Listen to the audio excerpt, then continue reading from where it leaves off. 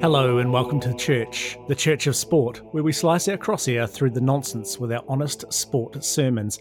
I'm Pastor Stu, and joining me is my co-host, the very, very Reverend Mike. How's it going today?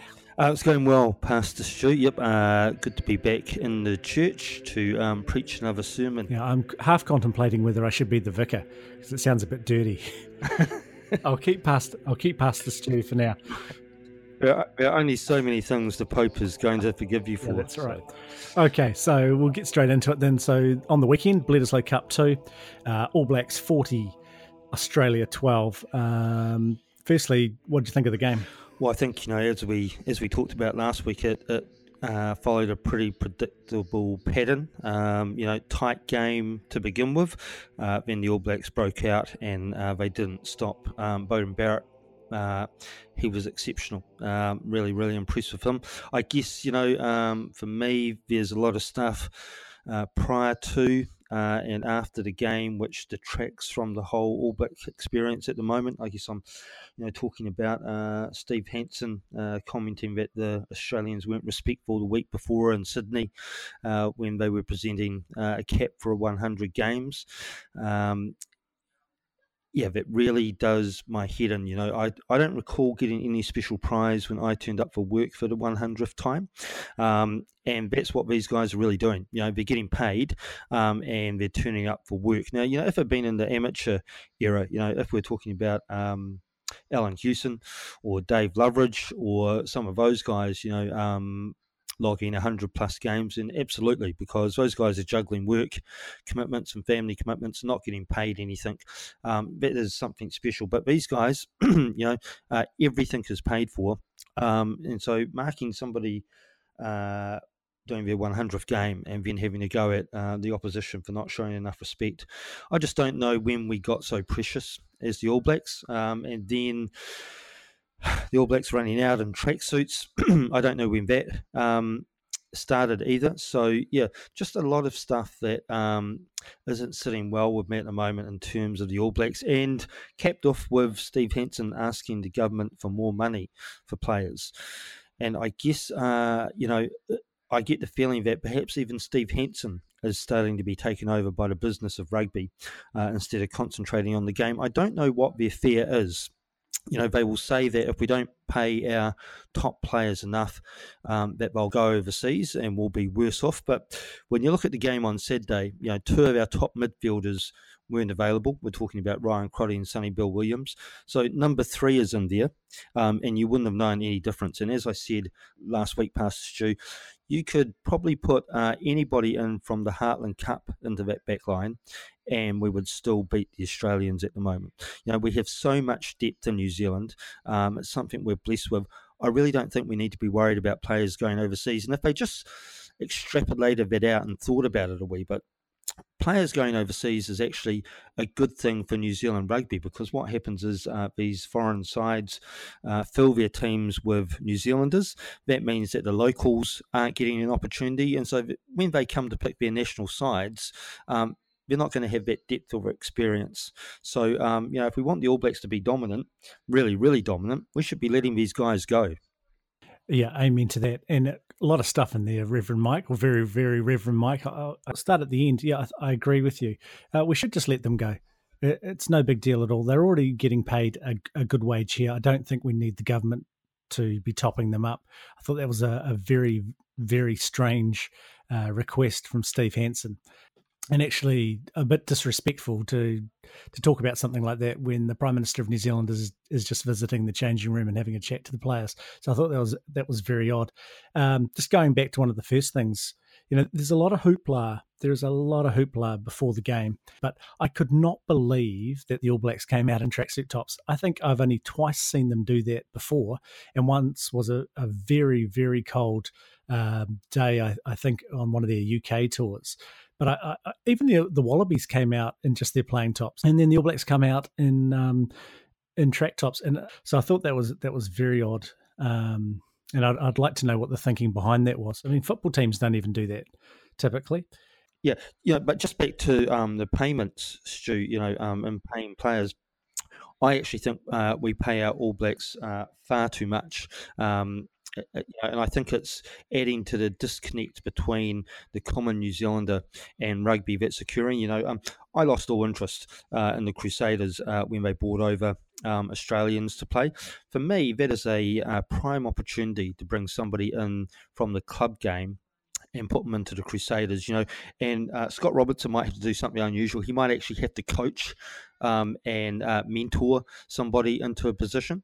But bringing players over from overseas to play for the Crusaders, I think it adds to the disconnect. And I think these vast sums of money that people are getting paid adds to that as well. And I think the last thing we need to do is to be seeking government support to pay players. Yeah, well, the bringing players over from other countries, it kind of has an English football feel about it, doesn't it? And you see that in some English clubs where the local players are not being developed.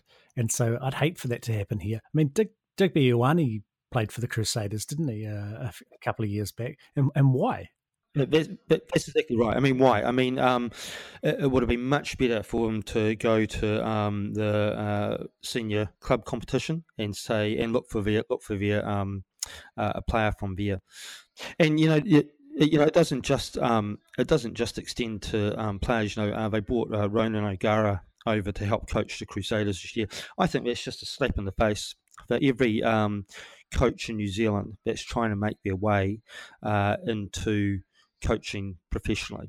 There's absolutely no need for it. The country is chocker with fantastic coaches. They wouldn't have needed to look far. The other thing about the payments is that the argument will be we need to pay our top players well to keep them in the game, because when their career is over, it's over. But that is so misguided. 15, 20, 25, 30 years ago, another generation ago, you had a job and it was yours for life. You stayed in that job or that career for life. Now people go into a job, they're there for 5, 10 years, they move out, they do a different career, they move out, they do another career. They might do 3 or 4 careers in their lifetime. I don't know why professional sports players are any different. You go into rugby knowing that you've got a certain lifespan, that your body's not going to be able to perform as it does when you're 18, 19, 20. So why do we need to pay them on the premise that they're not going to be able to do anything else when they finish rugby? I just think that's nonsense. The other thing is the haka. Love the haka. It's very New Zealand, but it really does my head in that teams stand there and watch it. They spend all this time in the changing rooms, mentally preparing their teams to go out into the field, and then they're prepared to go out and stand in the middle of the field while the opposition mentally prepares itself a little bit extra. I just can't understand that. Yeah, I don't think standing watching the haka is an indication of respect. I think you can show respect in different ways. You can acknowledge it when it finishes, but if I was Michael Cheika in the Wallabies, I'd be saying, we're not going to go stand in the middle of the field while the All Blacks step up a gear mentally at our expense. We'll get into a huddle and they can do their haka and we'll give them a clap at the end of it, but we're going to be talking about what we're going to be doing while they're doing their thing. It's become a spectacle where I don't think that is the intention of it, and it's becoming a more complicated spectacle. And I agree with you wholeheartedly. I don't think teams need to stand there and watch it and switch off mentally. It has become with the same with lots of parts of the game, too overly commercialised and pumped up. I don't think there is actually the need for it the way we're seeing it at the moment. And certainly, there's not the need for the opposition to do anything with it really, because they don't really have any right of response. That's right. We're in the church, so God help the first team that turns their back or goes into a huddle or, heaven forbid, circles the All Blacks doing the haka.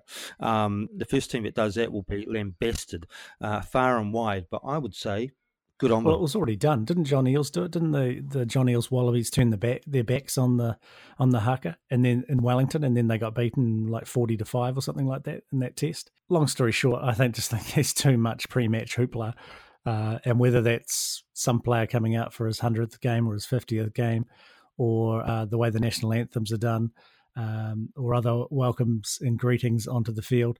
See, I much prefer the way they do it in World Cup football, where when they do the anthems, it's one verse and there's no one singing and there's no dramatized version of whatever national anthem.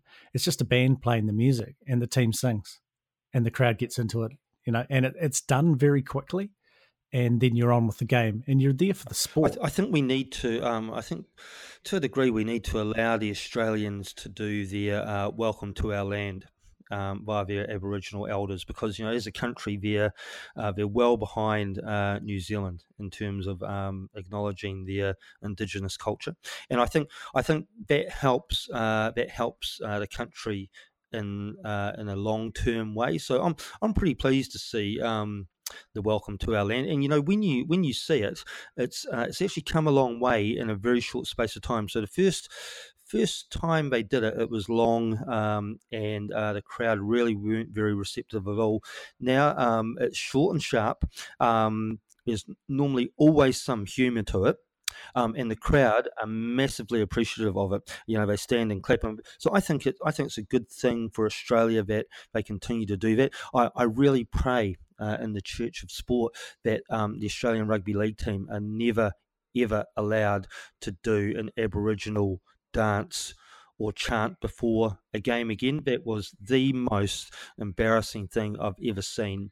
I don't think they're at that stage where they can pass it on to their sports players to take on some cultural issues on behalf of the country. Is sport the place for this, though? Well, I mean that's a good question. I guess it's intertwined, really, isn't it? Culture has always been part of sport, specifically in New Zealand. We don't have a great history with it, and I guess I'm specifically talking about the 1950s All Blacks to South Africa, when they chose not to include Maori players at the request of the South African Union. I think it's still a big dark spot on our rugby history. But we use the haka for the All Blacks. I think that's a good thing. I think there's a place for it, but it's got to be done right. And we've got to know why we're doing it. If we're just doing it as a spectacle, we're going to start running into problems, like the Australian rugby team doing the Aboriginal dance. But the "Welcome to Our Land," I think, is just perfect. I mean, what I object to is that we get the cameras right in there for the haka. We get microphones right in there. And when you're at the grounds, then it's the actual haka is broadcast in and around the grounds. And so we've got all these people in their face, and then getting the reaction of the opposition as well. And so I just think it's lost its meaning a little bit. The other thing is, I remember growing up, and the All Blacks used to only perform the haka overseas. They didn't do it in New Zealand, which I think was actually quite a good thing, because they were overseas, therefore challenging an opposition at their own place. Okay, so some other things from the game, or after the game, in fact. As usual, I checked out the press conferences, and the Australian press conferences was kind of interesting for a couple of reasons. I don't know about you, the very, very Reverend Mike, but whenever I've gone into a meeting, I've never gone into a press conference and been interviewed in a press conference in my life. But whenever I've gone into a meeting, I've done a couple of things. One, I've anticipated the questions that I might be asked. And two, I've thought of the possible responses or scenarios that I might get into, that might come about when I'm in said meeting. And I don't think Michael Cheika does any thinking around that at all. And so there were two quite key moments in that press conference, and they have been covered in the media a little bit, but I'll just run you through it. So Georgina Robinson from the Sydney Morning Herald, she asked him, "This result won't ease the pressure on the team or you. How do you intend to handle the next period?" So Cheika, "How do you mean?" Reporter 1, "With lots of pressure on you." Cheika, "In what way?" Georgina, the reporter, "Pressure on the team to win, pressure on your job." Cheika, "If you're naive enough to think I'm worried about myself here, then you don't know me at all. You've known me for a while now. The last person I'm thinking about is me. I want Australia to play good rugby and be the best it can be." Now, I think that's very noble, but at the start of that, he was deliberately disruptive. Surely he must have known going into that press conference, given what's happened in the last few weeks, or given what's happened all year, that he was going to be asked about his future in the game. And so I just think that's not a very classy way to respond to a reporter. And and I guess that's Michael Cheika. I don't know what you think I think about Michael Cheika is going to be the last person to admit that that his job is on the line, or that he's done anything wrong, or that he's not doing something right. I guess if that were me, and that reporter put that question, I would have said something like, "Yeah, you're right. The heat is going to be on now, isn't it? We're still not performing. I Yeah, I head the team, and so obviously, the pressure's on both myself and the team. It's not difficult, right, to come up with a response of it. But he is trying not to be defensive, but in doing so, coming across as super defensive. Yeah, I mean, all he had to say is, "Yeah, the pressure's on every week." I mean, and imagine being the All Black coach. And I mean, later on in that press conference, another reporter, Australian reporter, said to him, pushing the same buttons, which reporters do. Obviously, every coach under pressure, there's a debate in their minds about when the best time is to walk away.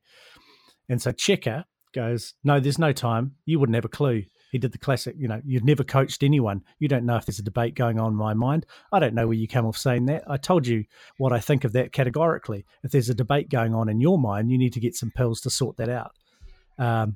Again, not a very classy response, or measured or calm response.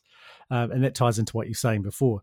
But that's quite a defensive, or is it defensive or is it aggressive? Yeah, I think it's probably defensive, semi-passive, aggressive. But, we're probably giving Michael Cheika way too much credit in thinking that he would come out with anything else. We talked last week. He's probably not the sharpest knife in the drawer. And in terms of his coaching, he hasn't adapted. He hasn't come up with anything different for the Wallabies. They're playing awful rugby. They're trying to match the terrible rugby from Super Rugby and translate that into Test Rugby. They can't do it at Super Rugby level, and they're certainly not going to be able to do it on the Test match. So I think, that's a big question for Raelene Castle, who's the CEO of Australian Rugby. Do they not give him media training, or does he not accept media training?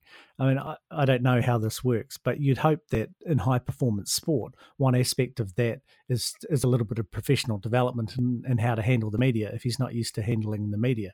He's been in the job 3 years. He's always been surly. I remember after the World Cup final, he was especially bitter. Okay, sure, they lost the World Cup final, but he wasn't very gracious, and he's never been very gracious. And so therefore he doesn't cover himself in glory. Therefore, he gets clown illustrations made of him. I think, again, it's Michael Cheika specific. When you look at Eddie Jones and even Alan Jones, there are a couple of surly individuals that didn't like the media very much, and particularly after losing games, whether it be to the All Blacks or anybody else, they can be pretty prickly. But they're also intelligent and prickly. Michael Cheika, it's like he's preparing for a brawl every time he meets the media. Okay, so talking media, commentators this weekend. So there are a couple of things that stood out for me. One was our friend, you call him the pie eater, I'm going to call him the prophet, Ian Smith. Right before halftime, the All Blacks score, and he launches into a big, they always score before halftime, and just how amazing that was that the All Blacks managed to score again before halftime. And then, so essentially pointing out the obvious, right? The All Blacks score a try, and there's about 2 minutes to go before the break. That grated on me. The other thing that he pointed out later on, it was kind of a dig at Australian rugby for some reason. And it tied into the Owen Franks thing. And he had to point out, we're going to show him getting his cap after the game. Yeah, don't worry, everybody at home. We're going to do it right. Yeah, again, this goes back to last week and how the Sky commentators are just part of this whole rugby as a business machine versus being about rugby. And, they say comments like that because they know it's going to push buttons, and it's more it's more than the game, and again, I think it's an indication, the game doesn't need that drama. If the game is good enough, it doesn't need that drama at all, but we're injecting this drama into it simply because the game is not good enough anymore. It is not a good standard of rugby. The Wallabies are awful. Springboks aren't much better at the moment either. They've deviated from their natural game. Again, as I said last week, there is a disease in rugby, and it's not being treated. And that's why we have to have all of these things like nighttime rugby, which the rugby union and the media told us we needed and wanted, but we didn't. Like horses running around, like fireworks, like bands at halftime, and like these mini dramas around the All Blacks getting their 100th cap and the Wallabies not paying respect. It's just twaddle. It's just nonsense. But it all indicates to the game not being in a healthy state. And when you talk about that, I unfortunately was listening to Radio Sport. Sometimes it is okay.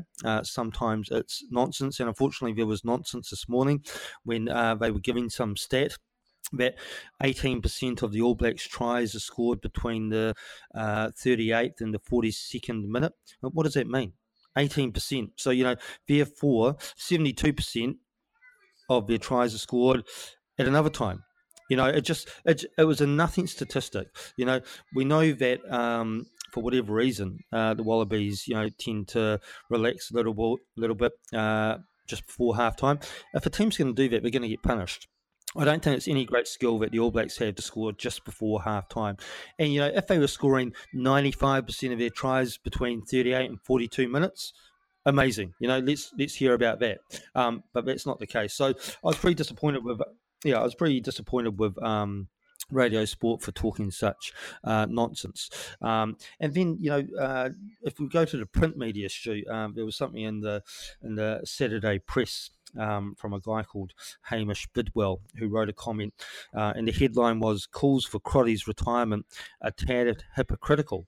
And essentially, what he was doing, he was relating Ryan Crotty and the calls for him to be stood down because of his concussions with the sport of boxing. And just as a side note, I see that Ryan Crotty is back in the frame again, which is quite frankly beyond belief. Steve Hansen said, yeah, he's okay. He's all right. There's nothing wrong with him.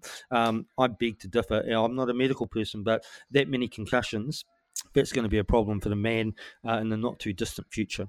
But yeah, so this guy, Hamish Bidwell, was saying that, we love boxing and we don't get into an uproar about that. But as soon as Ryan Crotty has a few concussions, we're saying he needs to retire.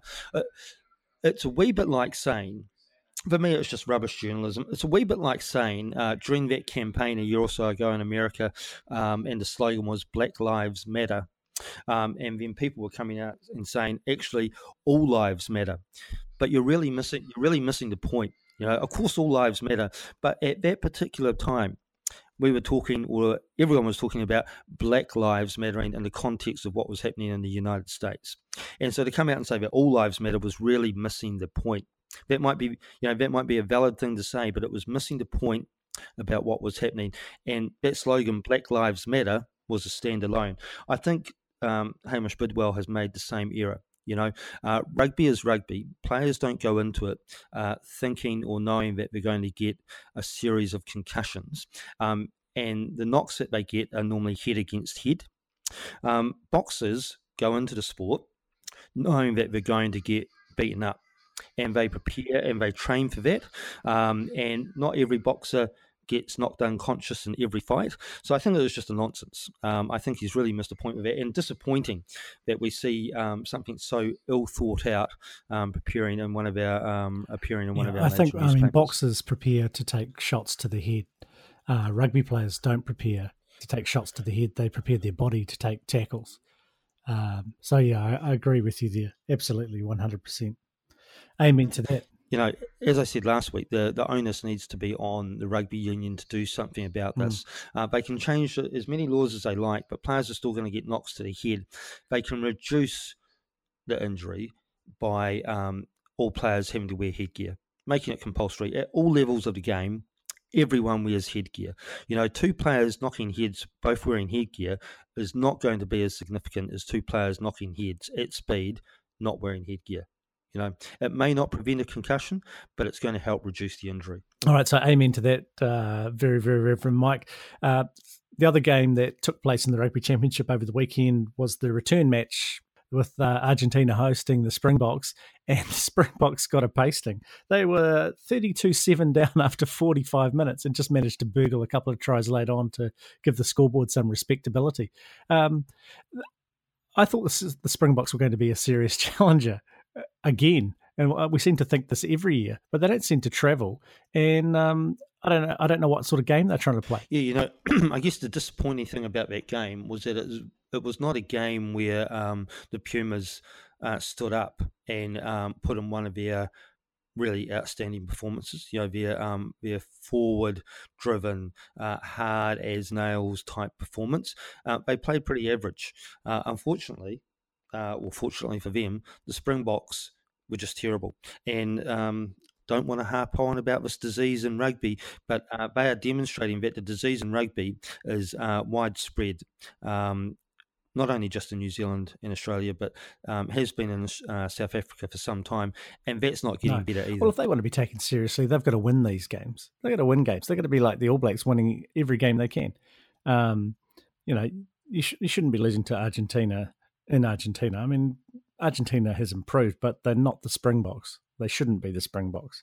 Yeah, that was quite odd to me. I couldn't believe the gap between the two teams in terms of the scoreboard. And yeah, I don't think Argentina did, from the highlights I saw, they didn't do anything that amazing. It was just some very poor play from the Springboks as well, and the Argentinians managed to execute. Yeah, disappointing, because we do like the Springboks here on the Church of Sport, don't we? We do indeed. Another thing that happened over the weekend here in Canterbury was the University of Canterbury Cup final, which is the secondary school first 15 premier competition, and it was the final between Christchurch Boys High School and Christ College, traditional foes, of course, and it was an 18-all draw, but the cup went to Christchurch Boys High School because they'd scored more tries. People were crying out for, that I read on social media, they couldn't work out why that had happened that way, and it's quite simple, really, because they were the rules of the competition. But they wanted some extra time, and maybe even then penalty kicks at goal.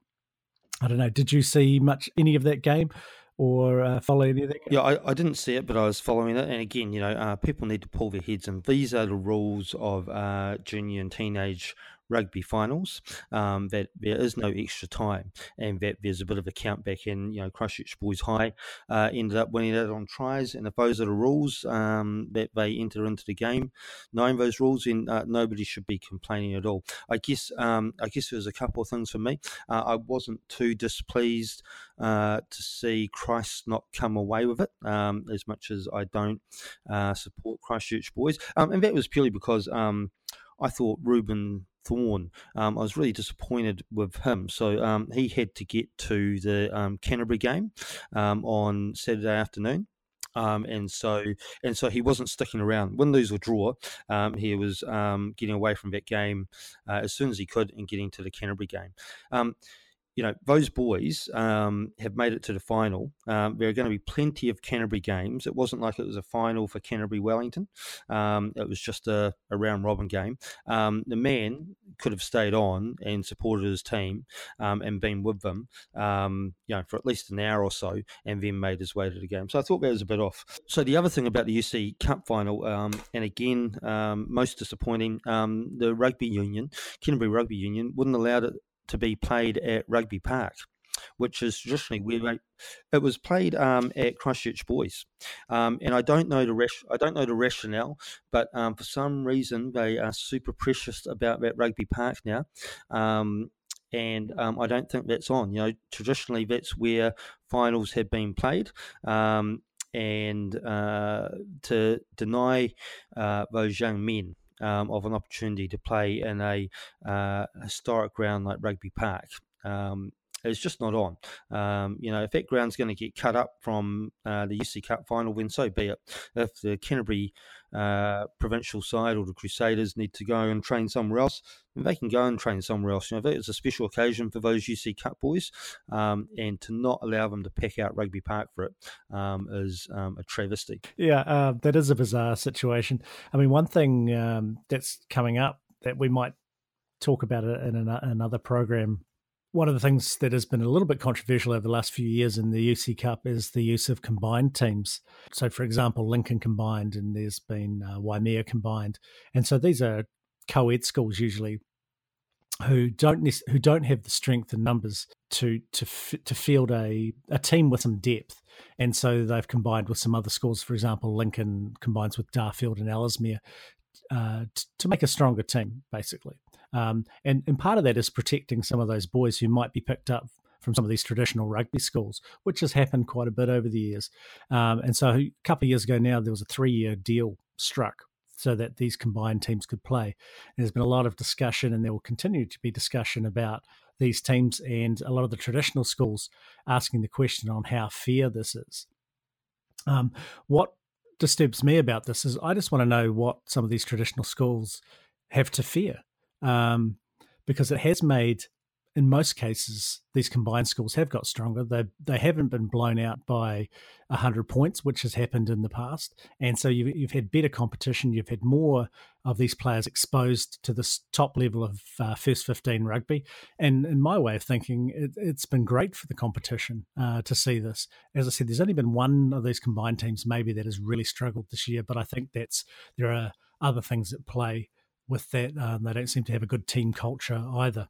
So maybe that's something we can have a think about and discuss maybe next year. You know, Pastor Stu, in my experience, the rugby masters at Christchurch Boys and Christ College wouldn't know fear if it came up and kicked them in the pants. You know, these guys, it's win at all costs and get the players that they need in by doing anything, offering different things to get them over to their schools. I just don't think it's needed. You know, Christchurch Boys High actually have a really great rugby program where they generally run their teams a grade higher than what they should play, and what that does is by the time they get to first 15 level, those players are seasoned teenage rugby players, and that's why they've been so successful.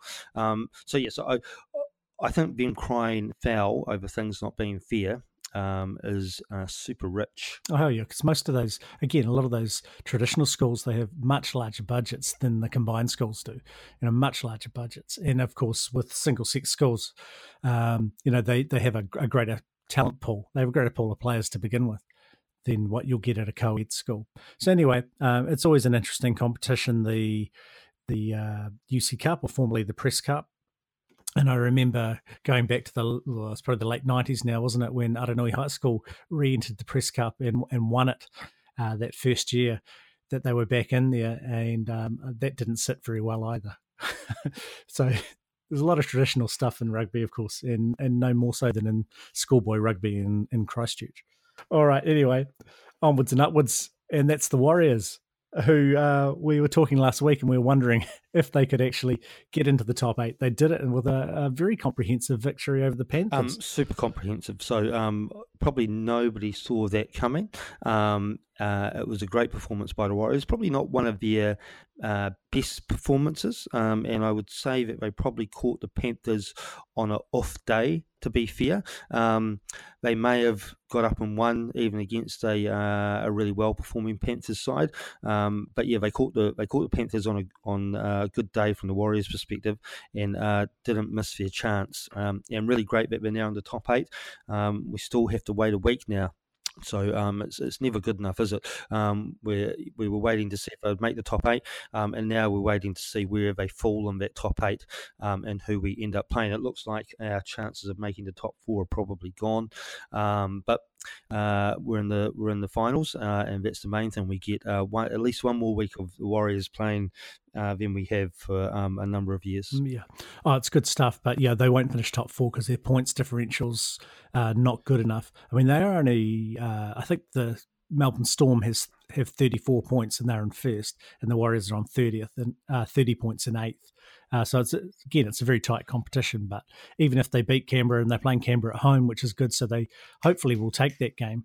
If they want momentum into the finals, they need to win that game and be confident, because they could end up playing obviously they're going to play someone who's finished higher than them, and finishing lower, they don't get any second chances. So they need to do it. I remember, the last time they made the grand final, they had obviously a superb run, and they beat Melbourne, I'm pretty sure, and they also beat Brisbane on their way to the final. So they can do it, and they've got some players back as well, which is handy. Absolutely. So, and particularly with the Rabbits and St George starting to fall over big time. I see St George were booed off their park on the weekend. So that was really good to see. So, yeah, so you never know. This could be the year for the Warriors. I guess we'll know in that first week of finals. If we win well, that could be enough to catapult us straight through into the finals with some good form behind us. If we only sneak through, it could start sending the nerves through the team again, and we know that nervous Warriors don't play well. All right, so the very, very Reverend Mike, he's just popped out because we're about to talk EPL. And so joining me now, I'm very, very pleased to introduce to you the Choir Boy to talk EPL. How are you, Choir Boy? Thank you, Pastor Stu. It's great to be here in the Church of Sport. I'm very well, thank you. How about yourself? I'm excellent. So full round of EPL, of course, happened over the weekend. Greatest sporting competition in the world, the English Premier League. And I have to say that Liverpool, 3 games, 3 wins. Great goal from Mo Salah, top of the table with Manchester City drawing their game. Quite a controversial game that. But I guess the big news for you, Choir Boy, is that Arsenal actually managed to get some points. Even though they went behind, they came good and won 3-1. You would have been excited about that. Yeah, I was quite excited when I woke up. Sunday morning and saw that result. So I think Emery is going to really bring a new dynamic impact into the team, especially with Arsenal not doing so good over the past. I'd probably say about 8 years now. We've only won about 2-3 trophies, I think, and they've both been FA Cups over those past years. Also, with us not being in the Champions League anymore, I really think he's going to bring a new dynamic into the team. So, yeah, that should be good. Well, he does have some good players. Do you think he got the old man smell out of the Emirates Stadium? Yeah, definitely. He's definitely gotten rid of the Wenger smell from the stadium now, I think. So, yeah. I watched the highlights of that game, and what I was impressed with Arsenal was that they did come from behind. They could have bottled that by going behind to West Ham, but they actually managed to pull through, and they scored some nice goals and really opened up the defence quite a bit. Yeah, I agree. Yeah. So Arsenal coming up on the weekend, they're playing Cardiff City, so that should actually be another 3 points. You would hope. Yeah, I mean it should be as long as Aubameyang doesn't have another shocker like he did against Chelsea. I honestly just couldn't believe when he missed that open goal.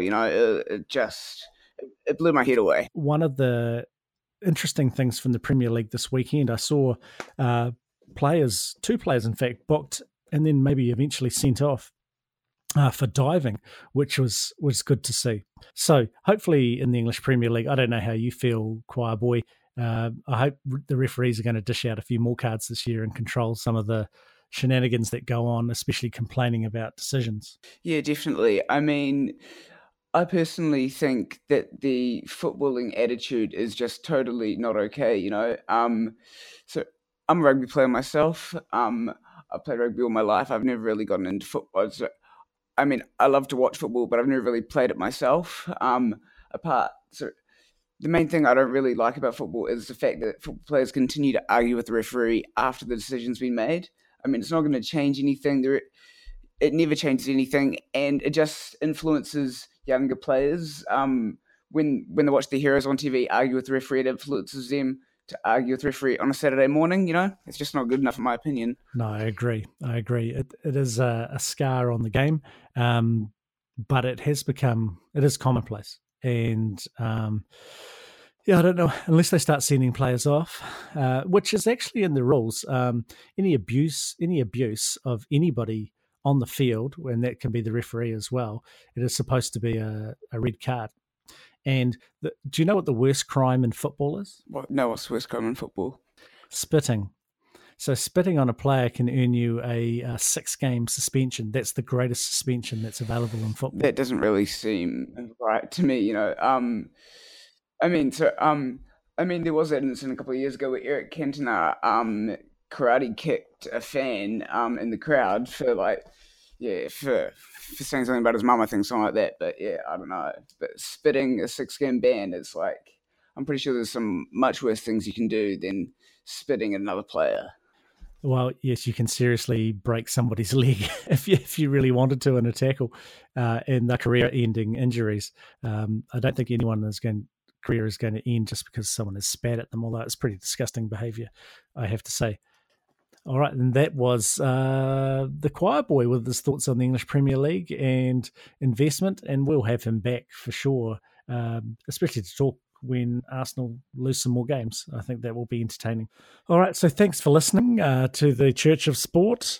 You can find us on SoundCloud, iTunes, YouTube, and Facebook. Leave us a comment and a review, and we've had some comments already, and we'll get to those next week, I think, on the program. We'll be back next week at some stage with some more sporting issues from New Zealand and beyond. And so, on behalf of my co-host, the very, very Reverend Mike, I'm Pastor Stu. And go in peace or just go hard. Amen to that, Pastor Stu.